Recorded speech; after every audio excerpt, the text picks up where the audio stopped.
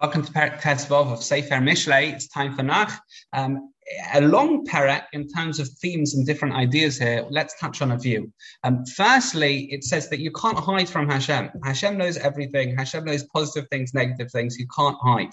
And as a result, or as a next stage, insincere sacrifices are of no worth. In other words, not only can you not hide physically, but your emotions, your thoughts, your internal workings, you can't hide that from Hashem. And therefore, sacrifices that are given insincerely, no, what are you doing? Sacrifices are a way of cleansing yourself to serve Hashem properly. If they're insincere, so what have you achieved already? Hashem desires, so to speak, the tefillahs of the tzaddikim, and Hashem will punish those who deviate from that.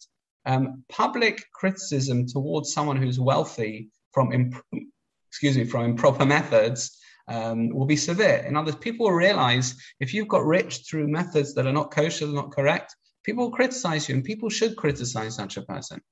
It's more important, says Rashi over here in Pasuk Yud Zayin, to treat the pauper with dignity than to give him more money. I think it's a very important thing. The Rambam talks about 8 levels of tzedakah, the lowest of which is giving begrudgingly. If someone asks you for tzedakah and you give with like a begrudging face, you make them feel bad.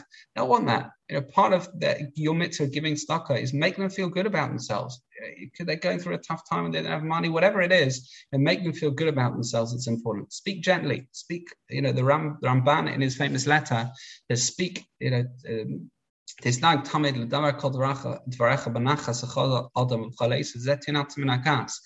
Ramban, if you're always speaking calmly, you'll be safe from anger. How so? The externals, the habit of speaking calmly will affect your internal positioning, your character.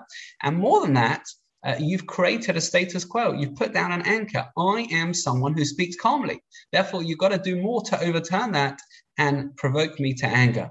The righteous don't want to accept gifts. They don't want to rely on people. They therefore receive rewards from Hashem even greater. The righteous contemplate what to do before opening their mouths. They're not just going to get them speaking and finishing.